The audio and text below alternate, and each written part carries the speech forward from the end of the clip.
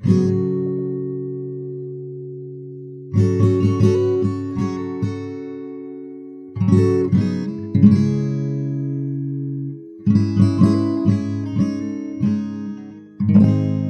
1796, the English medical doctor and scientist Edward Jenner discovered the necessary components and theories behind and developed a version of a smallpox vaccine, which was a revolutionary concept at the time, predicated on old folk knowledge and an observation that milkmaids who came down with a weaker version of the disease, called cowpox, would tend not to catch the more serious and at times quite deadly smallpox. He subsequently formalized the process of exposing patients to dead or weakened versions of the disease, which gave their immune systems a chance to become familiar with it and build up immune defenses that then, when exposed to a full dose of smallpox later, would be primed to protect the owners of those immune systems from the worst effects of the disease.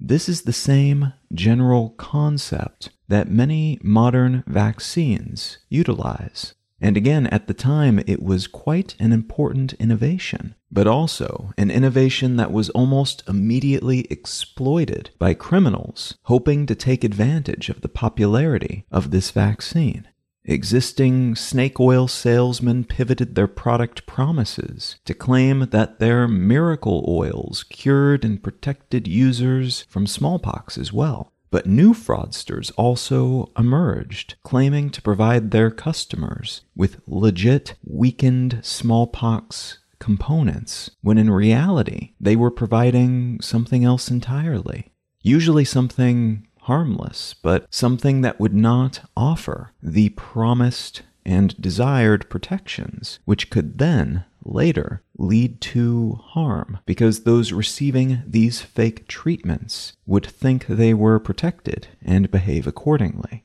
The importance of this vaccine in the still new United States was paramount, as, like most other places on the planet at that point in time, they were suffering through a smallpox pandemic that killed a whole lot of people, and which left those who survived seriously scarred and at times permanently injured or handicapped. And being a new nation, the government could not afford to be hobbled while the rest of the world moved forward, benefiting from this vaccine. This need to keep up led to the Vaccine Act of 1813, the first ever United States federal law to directly deal with pharmaceuticals and with the larger concept of consumer protection.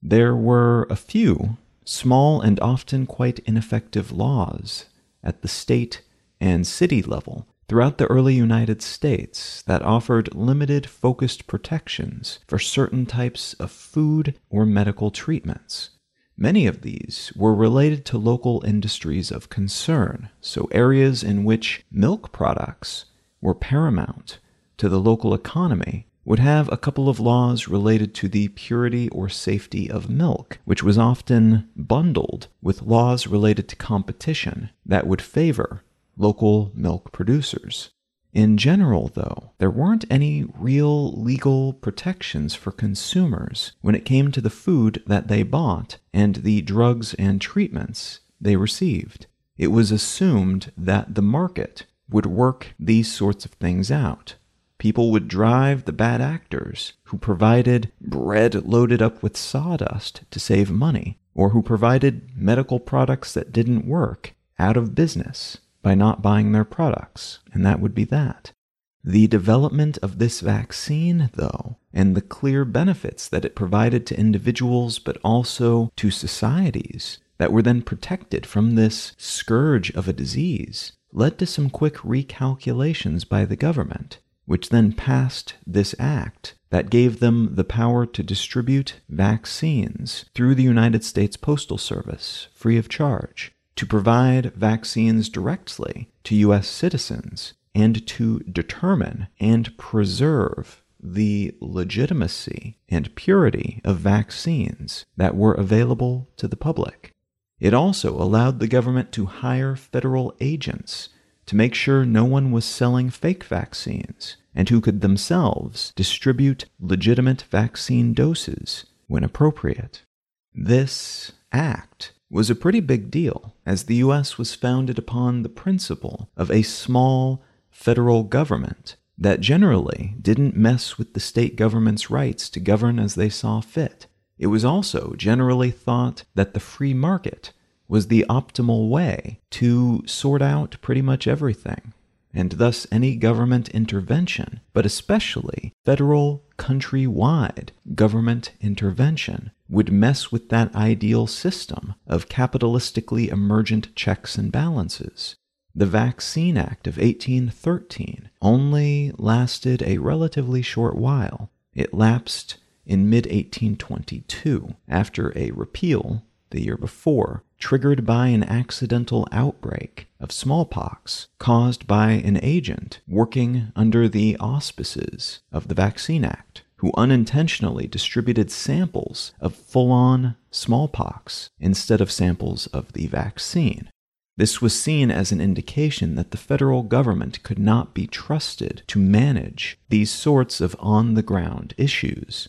and the power to regulate vaccines was thus returned to the individual state governments in 1822. That initial toe dip into consumer protections and government regulation of medical goods, though, informed a collection of state-level laws that, though quite diverse and patchwork, established the basis for the 1906 Pure Food and Drug Act, and the establishment of federal-level research facilities late in the 1800s, including the United States Department of Agriculture's Division of Chemistry, which was later renamed the Bureau of Chemistry. And this and similar facilities and divisions made this new Pure Food and Drug Act a feasible undertaking.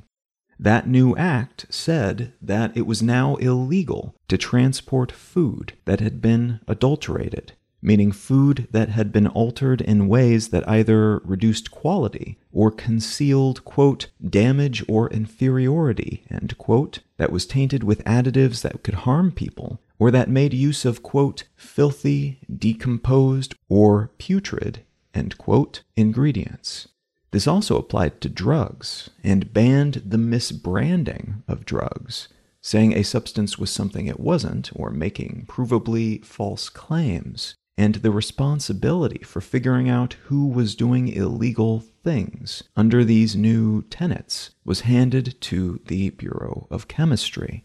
Judicial decisions in subsequent years reduced the Bureau of Chemistry's powers as they related to drugs, and a fracturing of these responsibilities between the Bureau of Chemistry and two new organizations further reduced their ability to target some of the worst perpetrators of crimes under this new law's auspices. Changes were made to the law to allow it to target purveyors of false medical claims in particular, but the judiciary reined those powers in as well, and as a consequence, though they could technically go after snake oil salesmen, they were generally unable to levy much in the way of punishment, which allowed fake or misrepresented cure-all substances to flourish, despite their being illegal in theory in the United States. In 1927, the Bureau of Chemistry was reorganized into a new body called the Food, Drug, and Insecticide Organization, though that name was changed 3 years later to the Food and Drug Administration, or FDA.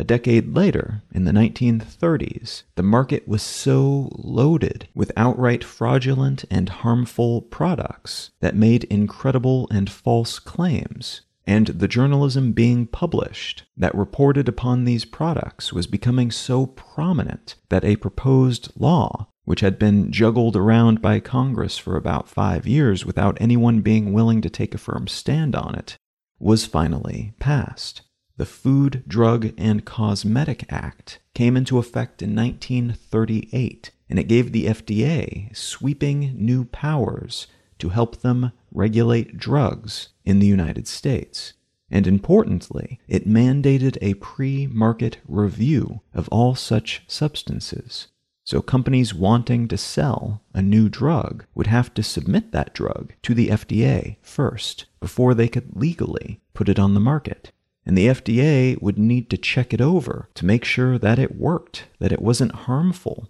that it was what they said it was, and that the producers were not making false claims about it before they could legally sell it to anyone else.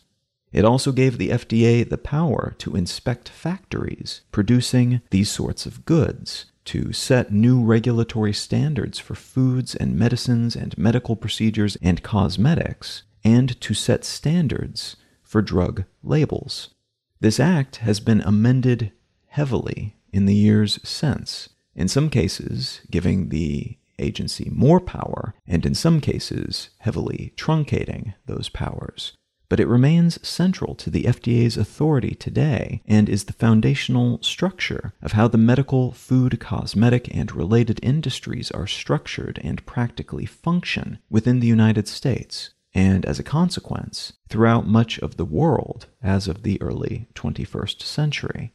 What I'd like to talk about today is the FDA, its influence, and some of the controversies that surround it as of mid-2021. You're listening to Let's Know Things. I'm Colin Wright. The article I'd like to start with today comes from Ars Technica, and it's entitled 3 Experts Resign as FDA Advisors Over Approval of Alzheimer's Drug. In early June of 2021, the FDA approved an antibody drug called aducanumab, sold under the pharmaceutical brand name Aduhelm. This drug was approved to treat Alzheimer's disease, which is a neurodegenerative condition that causes an estimated 60 to 70% of dementia cases and can cause primarily older people to have trouble remembering things, can cause a decrease in motivation, a significant change in mood and personality, and can lead to overall self-neglect. This confluence of issues eventually leads to a decrease in bodily function and death, and it's thought that a collection of genetic and environmental variables cause the onset of Alzheimer's, all of which seem to be associated with the breakdown of connections in the brain. One source of such connectivity breakdown is a brain-based substance called amyloid plaque, which, as the name implies, is a deposit of a type of protein within the brain's gray matter,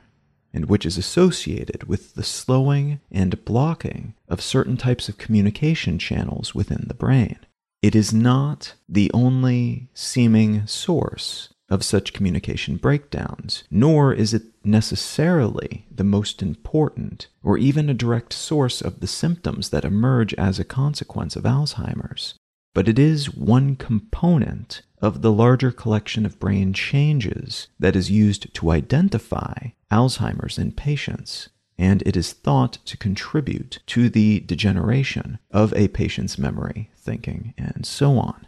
Aducanumab targets a type of protein that can build up in our brains, and which is a primary cause of this type of plaque. It is the first treatment to target this type of protein in this way, and it is the first new treatment of any kind approved for Alzheimer's since 2003, which is pretty remarkable considering that this is a disease that affects tens of millions of people worldwide, an estimated 6% of all people over age 65 globally, and which leads to millions of deaths a year and a very substantial financial burden on individuals and their families, but also governments and agencies responsible for their citizenry's healthcare. And that last point is part of why this drug is both potentially exciting, but also incredibly controversial, because the drug is expected to cost about $4,312 per infusion, and patients will require an infusion every 4 weeks,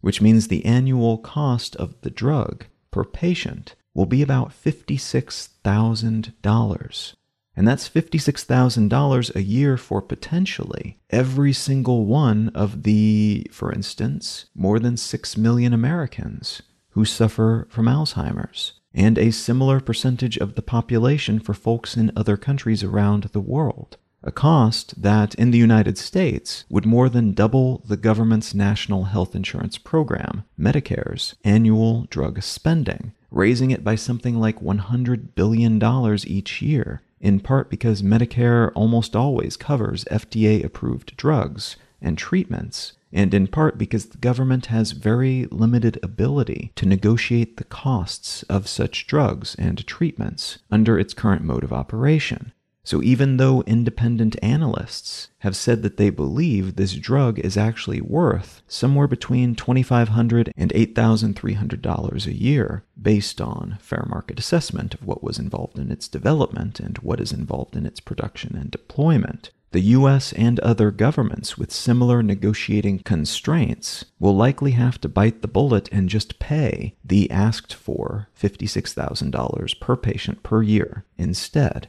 The number of people who are expected to live well past age 65 and who thus may require such a drug in the future is also expected to grow massively, globally, in the coming years. And that's great, but it also means that this figure is expected to grow fairly steadily, adding to the overall costs healthcare systems that accept it as a valid treatment will be expected to pay. Another important point of controversy here, though, is that this drug doesn't necessarily work, and the FDA seems to have embroiled itself in a decent-sized scandal by deciding to approve it in the first place.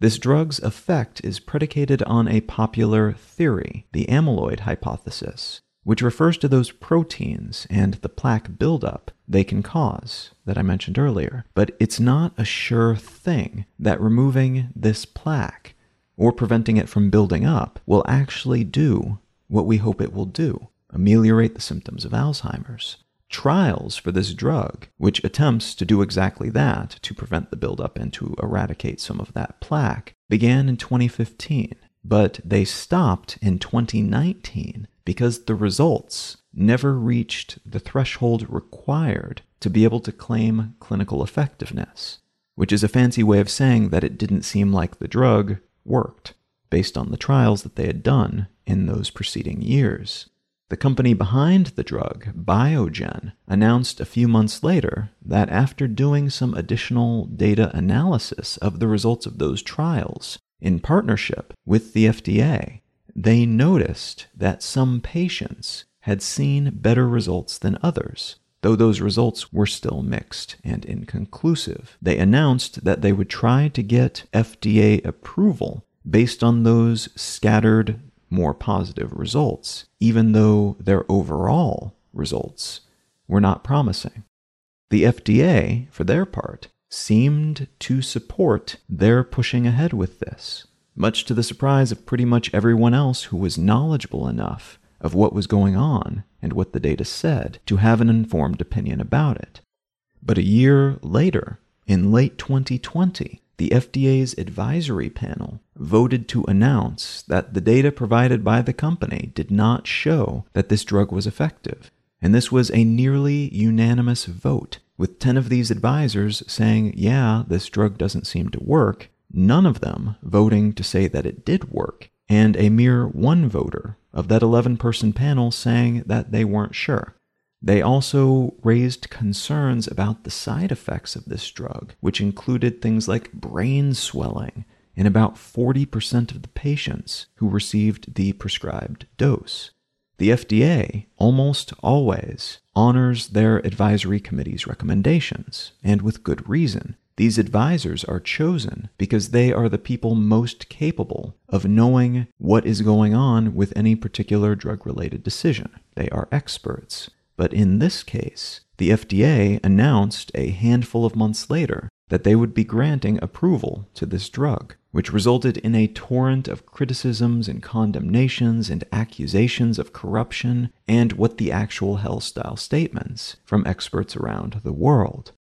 Further confounding the medical world is that the FDA put essentially zero restrictions on how this drug could be administered, opening it up to be given to pretty much anyone with any kind of cognitive impairment, which is very unusual, and even more so in a case like this where the drug is so pricey and has not been shown to work. For their part, the FDA has justified their decision by basically saying that the potential benefit, even if that benefit hasn't been shown yet, is pressing enough that it is worth using an unusual pathway to approval for this drug on the small chance that it might actually prove effective at some point in the future. The possibility that it could clear away some of the plaque in some people, in other words, and that said plaque could end up being a component of Alzheimer's, is worth the risk of side effects, is worth the cost, and is worth the potential that it might not work for everyone or potentially almost everyone. Despite the agency's justifications, 3 experts on the aforementioned advisory panel have announced their resignation over the agency's decision to approve this drug. One of them noting in their resignation letter that the FDA said specifically that they would not be seeking approval based on the lesser approval metric that is rarely used that they ultimately ended up using, and that, quoting from that letter, quote, "At our public meeting, concerns about trial data from one of the FDA's own reviewers were not given adequate time for discussion, and some of the questions FDA asked the committee to answer were worded in a way that seemed slanted to yield responses that would favor the drug's approval," end quote. It should be noted that the FDA, as part of their approval, is requiring Biogen to conduct another trial to determine the drug's efficacy, and that it is possible the approval could be rescinded if it fails to show that the drug works once more. But Biogen has up to 9 years to submit that next set of data to the FDA, and the drug can be prescribed and used as previously detailed at that $56,000 per person per year price until that point. And in a recent interview, Biogen's chief medical officer said that the company hasn't even started that next round of trials yet because they are focused on producing sellable doses, and because the FDA didn't ask them to do anything else. They can go ahead and start selling the stuff now, so why would they spend that time and energy on a set of trials that could lead to results that then prevent them from selling their drug? There are other drugs on the market currently that help patients manage the symptoms of Alzheimer's, and many of these drugs have been in use since the mid-90s. Most of those existing drugs focus on particular stages of Alzheimer's. None of them are approved for mild cases of the disease, and all of them eventually lose their effectiveness, which, by the standards of many treatments for other diseases, isn't very potent to begin with. These drugs work, but none of them work particularly well. If a drug, like aducanumab, does turn out to be effective, even if it takes a while to prove that effectiveness, or for the results to show up in patients, that would be a very big win for the medical community, the company making the drug, and humanity as a whole. It could truly be a game changer. The process by which this drug has been pushed through the system by the FDA, though, has industry experts wondering if the agency has been the victim of what's called regulatory capture. Basically, wondering if the agency is so influenced by the pharmaceutical and medical device industry that it can be pushed to approve things that don't work for the financial benefit of those companies. Though they're also wondering if the FDA is just so desperate to have something to offer for Alzheimer's, either for reputational purposes or because they truly hope that something will eventually arise out of what currently seems to be nothing, that they will push just about anything through the process, no matter how little promise it seems to offer. They are just that desperate. There are echoes in this situation, according to some former advisors to the FDA, of how the agency behaved during the most deadly years of the AIDS crisis. The FDA was pressured by mostly powerful political actors to approve ineffective drugs to be given to the increasingly desperate and dying AIDS patients because it was politically prudent to do so, because then it could be claimed that ground was being gained on this issue and that there was hope, even if the approved dead-end paths likely ultimately slowed real progress toward those same goals. It seemed like progress was being made, and that was the whole point.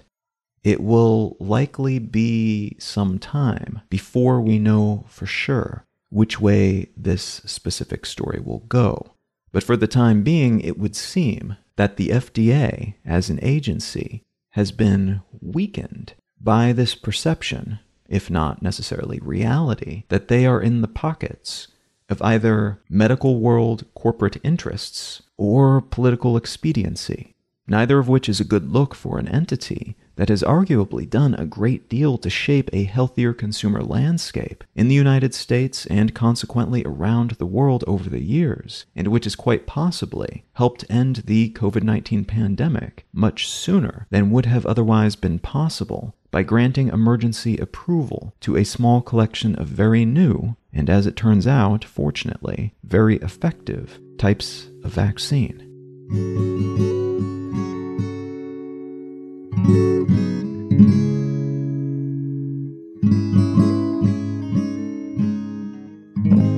The book that I'd like to recommend today is called Under a White Sky: The Nature of the Future by Elizabeth Kolbert.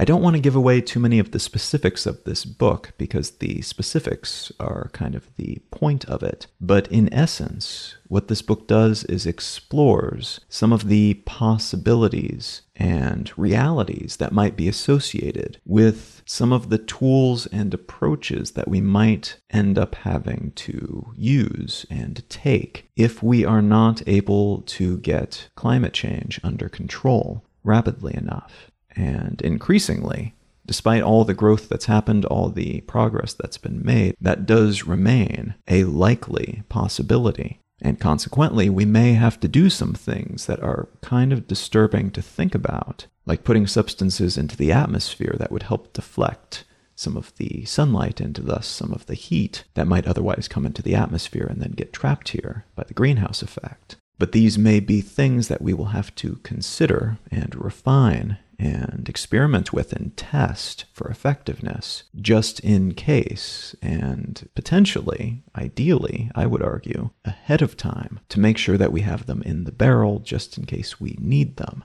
Now again, this is not a pleasant thought, and these are approaches that I think should be last-ditch efforts. But at the same time, again, because of how long we waited to actually act on this on scale, those last-ditch efforts might actually be necessary, and thus it is probably a good idea to make sure they work and figure out how they work and how best they work before we actually have to apply them on scale, if that does in fact prove to be necessary. Now, if any of that sounds interesting to you, consider picking up a copy of Under a White Sky by Elizabeth Kolbert. You can find out more about me and my work at Colin.io. You can find the show notes and transcript for this episode and every episode of the podcast at letsknowthings.com. You can find my other podcast, Brain Lenses, at brainlenses.com or wherever you get your podcasts. You can subscribe to my daily news curation newsletter at onesentencenews.com. And feel free to reach out and say howdy on social media. I'm Colin Wright on Facebook and at Colin is my name on most of the other ones. Thank you so very much for listening. I'm Colin Wright, and I'll talk to you again next week.